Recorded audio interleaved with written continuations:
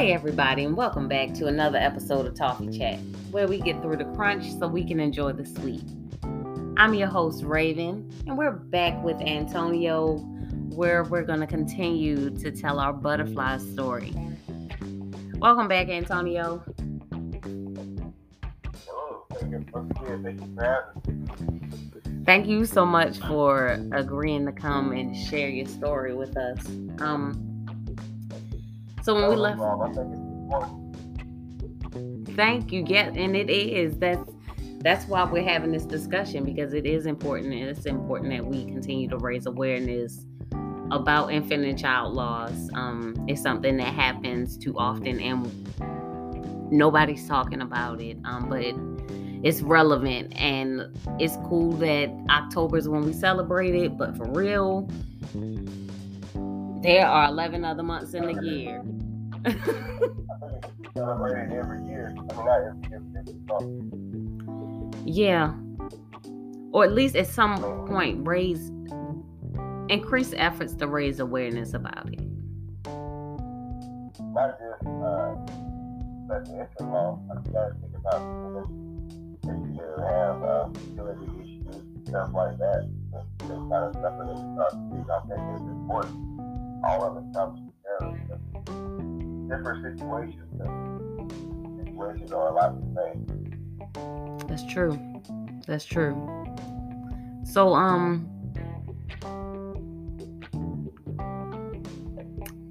as we roll back into things, we're talking about Madison passing, and I remember us being at the hospital, around her, and she's at this point deceased. They're giving her like final baths and things like that, and it being a whole emotional experience.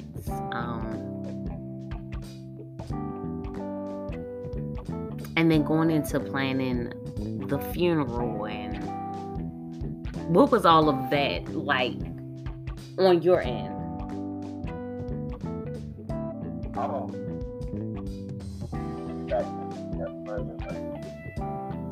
I think when we left off, we were talking about whenever it happened, when we found out. So I'm going to continue the process it happened. Okay. After we found out she passed away, of course, you, Rick, your dad, you, Erica, we all get in the car and we went got with them. And for us, especially me and you, we always catch up. Never know a moment, never saw it. I just remember there the job for was probably 15 minutes. It felt like an hour. Yes, it did. Everything in the car was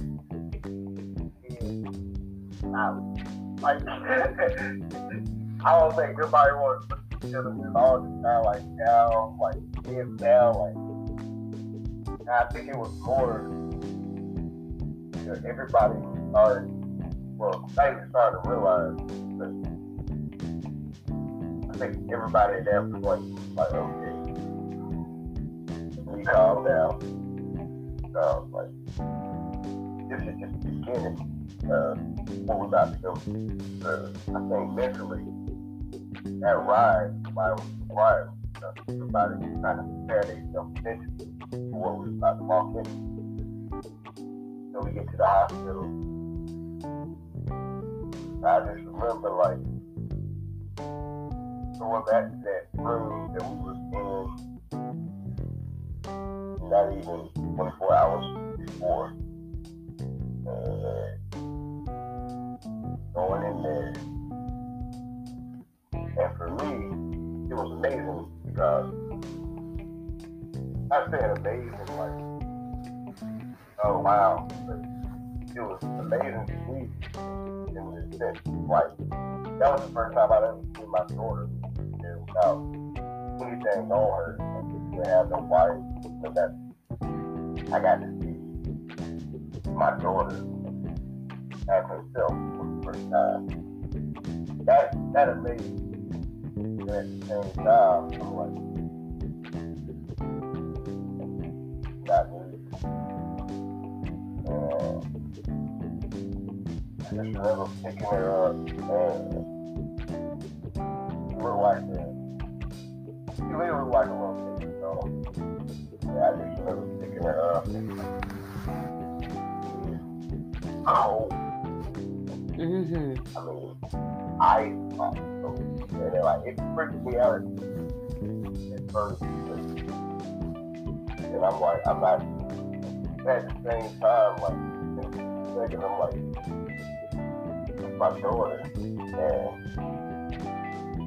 I just remember like going through the process and in the room we're all breathing together and they give us time to breathe. But I never forget they already started giving her last bath and we knew, after the last bath, we pretty much wasn't no serious. I just remember walking through the pod and like everybody's looking at you. Like as much as you didn't want to see it, you seen it and you felt it. Like everybody's looking at you. And like I just remember just like kind of like sitting in the chair and like watching the whole process, like giving her a last bath, stuff like that. And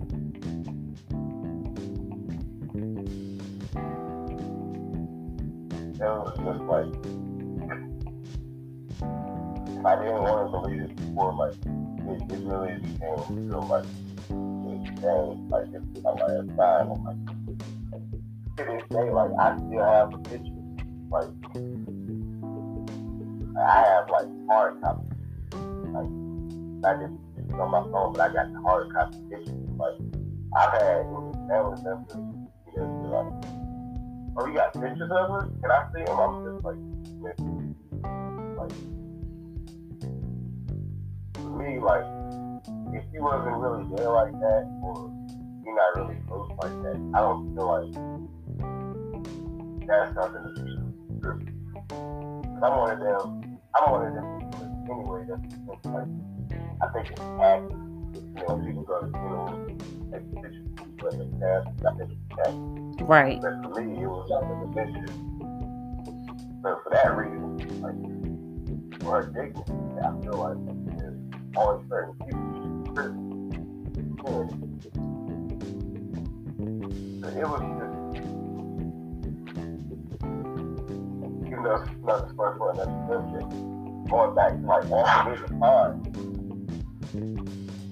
I ain't gonna give them a whole lot of airtime to his name, but it was certain couple that was in the pod at the time that caused us a lot of trouble. I just remember them to turn in to they oh, I'm sorry, like I think one of them tried to hug me. I'm like, I don't want your sympathy. You keep it. You better say you keep it in church. Like, I don't want your sympathy. Like, at that moment in time, I get it. Like they were trying to do the right thing and then show us stuff. But at the time, like it was like, nah, like we ain't really rocking with you like that, and I'm already grieving. Right. I don't know. I know what my mind is thinking. I'm hoping my mind and my head thinking at the same time. So right. Like, give me my space. I think no thank you. But man,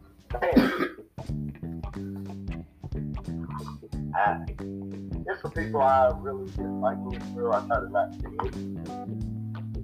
Even for the people I really dislike in this world, like I couldn't wish it on them, even if I wanted. I think I've been rambling. No, I mean that That makes sense. You're here to tell your story, and that's what you're doing. So you've given her the the final bath and everything, and we're leaving the hospital. You have to plan,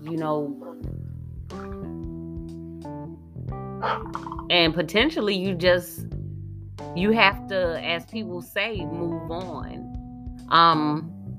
What were some of the reactions from like family and stuff like that?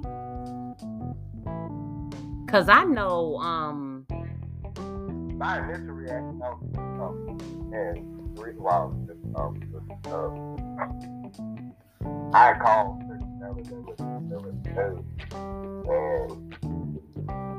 before I had a chance to say something, it was already out there. That pissed me off once. I felt like I should have either, if it had not been me, her mother, me or her mother, would have been one of the first ones to release that information.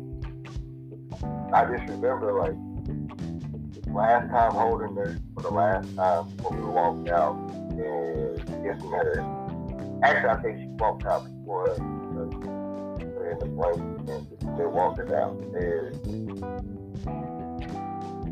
I just remember leaving you in Chapel Hill, like lifelong, diehard Carolina guy, doing through like UNC everything. Like I always used to tell people, like if I got sick and dumb, make sure they take me to Chapel Hill. And I just remember leaving the hospital being like,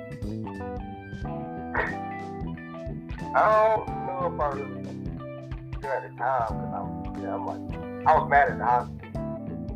Like, I don't know what they could have done for him. I'm like, they could have done this, like, mine's going all over the place. I didn't even realize, like, I wasn't really, my mind wasn't focused on people, like, at the time. Like, I was, like, so that whole process of planning and whatnot, and I'm glad that you and your dad said, because y'all took a lot of the stress and the burden, like, even when it came down to after we found the funeral home or whatnot, and they went to Chapel Hill to receive her and bring her back to Durham. Dad, like, her first time in her quote-unquote home city, and she had to go to a morgue. I'm thankful to this day, like, I didn't have to go and, claim my child's body. That was the burden that you and your dad took off of me and Eric. And I'm forever thankful that you had the mental fortitude to help us plan that. I wasn't emotionally, I was not in a place where I could understand. Oh, emotionally and health-wise, Eric definitely did it. So to have somebody like you that's kind of like a liaison between us and the funeral home and whatnot, I'm thankful that we had. Like, I don't know if I could have went to the funeral home and did it again. Like, I get it. That's what family is supposed to be for, and like friends and having support. Like, that's what your loved ones are supposed to come in and do. Ironically, that was my first funeral. That's the first funeral I had to plan, and it's not that I had to, it's that I stepped in and wanted to do it. A lot of our funerals end up at the church on the hill. It's nothing against, I love the hill. It's family, it's love. I just didn't want that there. And not even that I didn't want that there. I'm talking to y'all. Yeah. I'm going to cut you off for a second. I completely understand. Because anybody that's ever been to that hill, that church on the hill, as they call it, it is creepy. It's like, That's the last thing you want to do is see that church at a funeral. It's a different generation, and we will get into church renovations on a whole nother episode. But it was just different. Of course, their love, they were more than welcome to attend and everything, but it was just a different. Just wasn't the proper place to have it. Yeah, and who wasn't having what they call it, just having a celebration of life. Yes. And I've learned a lot since then about planning funerals. But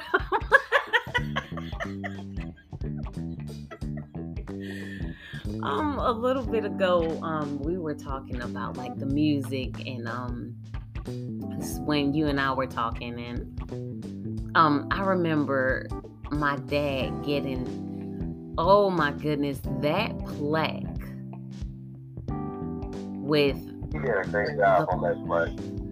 The panda and the plaque and the gold plate on it, and like he did the so we gotta explain this so they context. Like what we did was, essentially we had it cremated. I don't know whose idea it was, probably yours, if I'm guessing right. Was, let's find something to put our ashes in so it doesn't look pretty.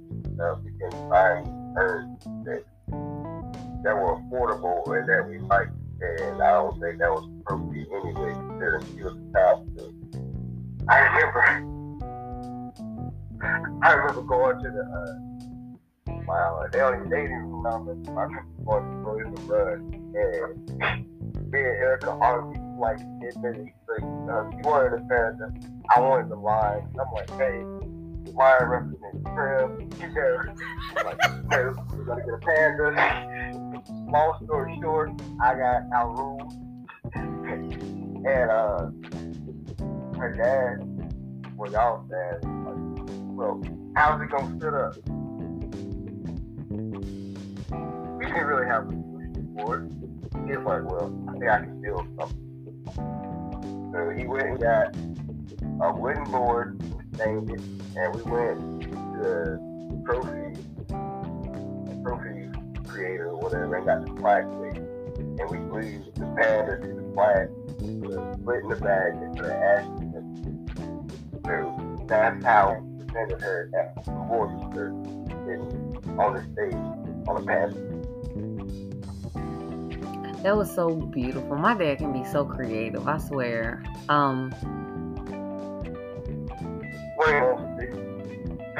Honestly though, I can't imagine you sitting a lion up there the same way that panda is sitting up there. Yeah. Like I'm like, was the lion laying down? I got questions about this lion. Like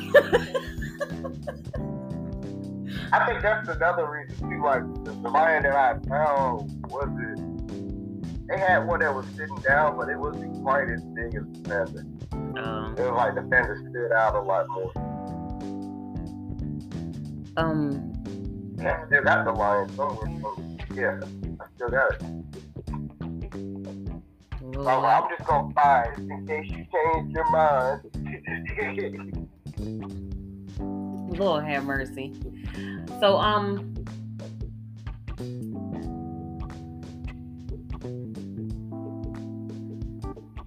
then we get to the funeral. Like, man, this funeral was probably top 5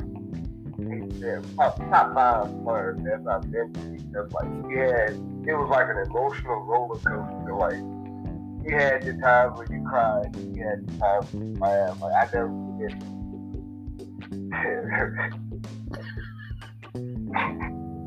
Alice's great grandmother got up. I think opened the door. Family members get up to speak, and like my grandmother has a very very large hips. So I never forget like you got up and stopped coming and like trying to go up, but like she gets stuck in between the pieces. Like I think that was like one of the funniest things I ever witnessed in my life. I just have to think on her about it. But you like you had your funny moments, and you know that song played, and then my friend, who I'm forever thankful for, filled up. He's recording national recording artist, Mike Georgia. He sung, I believe, that I Will Complain. I don't think it was a dry in that room after he sung that. I mean, like it was beautiful. And afterwards, you know, we went outside, and I think we probably released about 50 to 60 balloons at one time.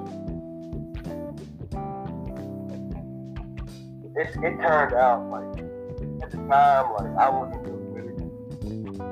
I just remember like standing outside waiting, like my homeboy. He was like me. I had to indulge a little bit before I got started. And I'm glad I was able to get through it. That was probably outside of the day I lost my daughter. Going to the funeral was probably the second hardest. It was like, you know, everybody gives the family time they love them past the funeral, and after the funeral, you pretty much left to deal with it on your own after that. Exactly. Now on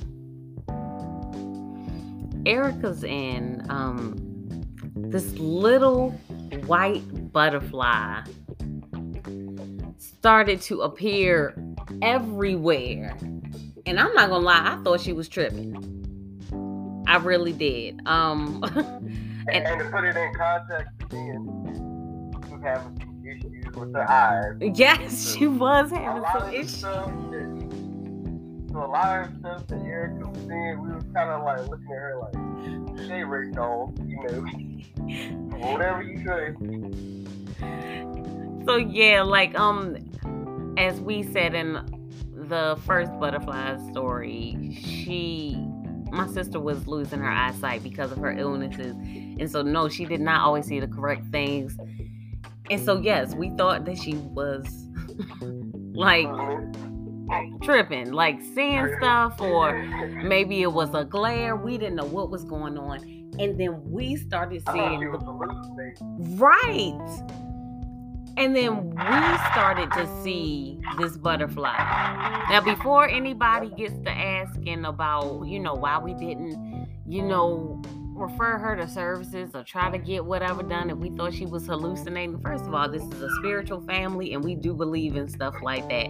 But second of all, she was already seeking help and support because she'd lost a child. Now I'm going to pause on this note because we are coming up close to time, but I will be talking to you guys in just another moment in our next episode. We'll do a bonus butterflies episode. See you guys. Talk to you soon. Peace.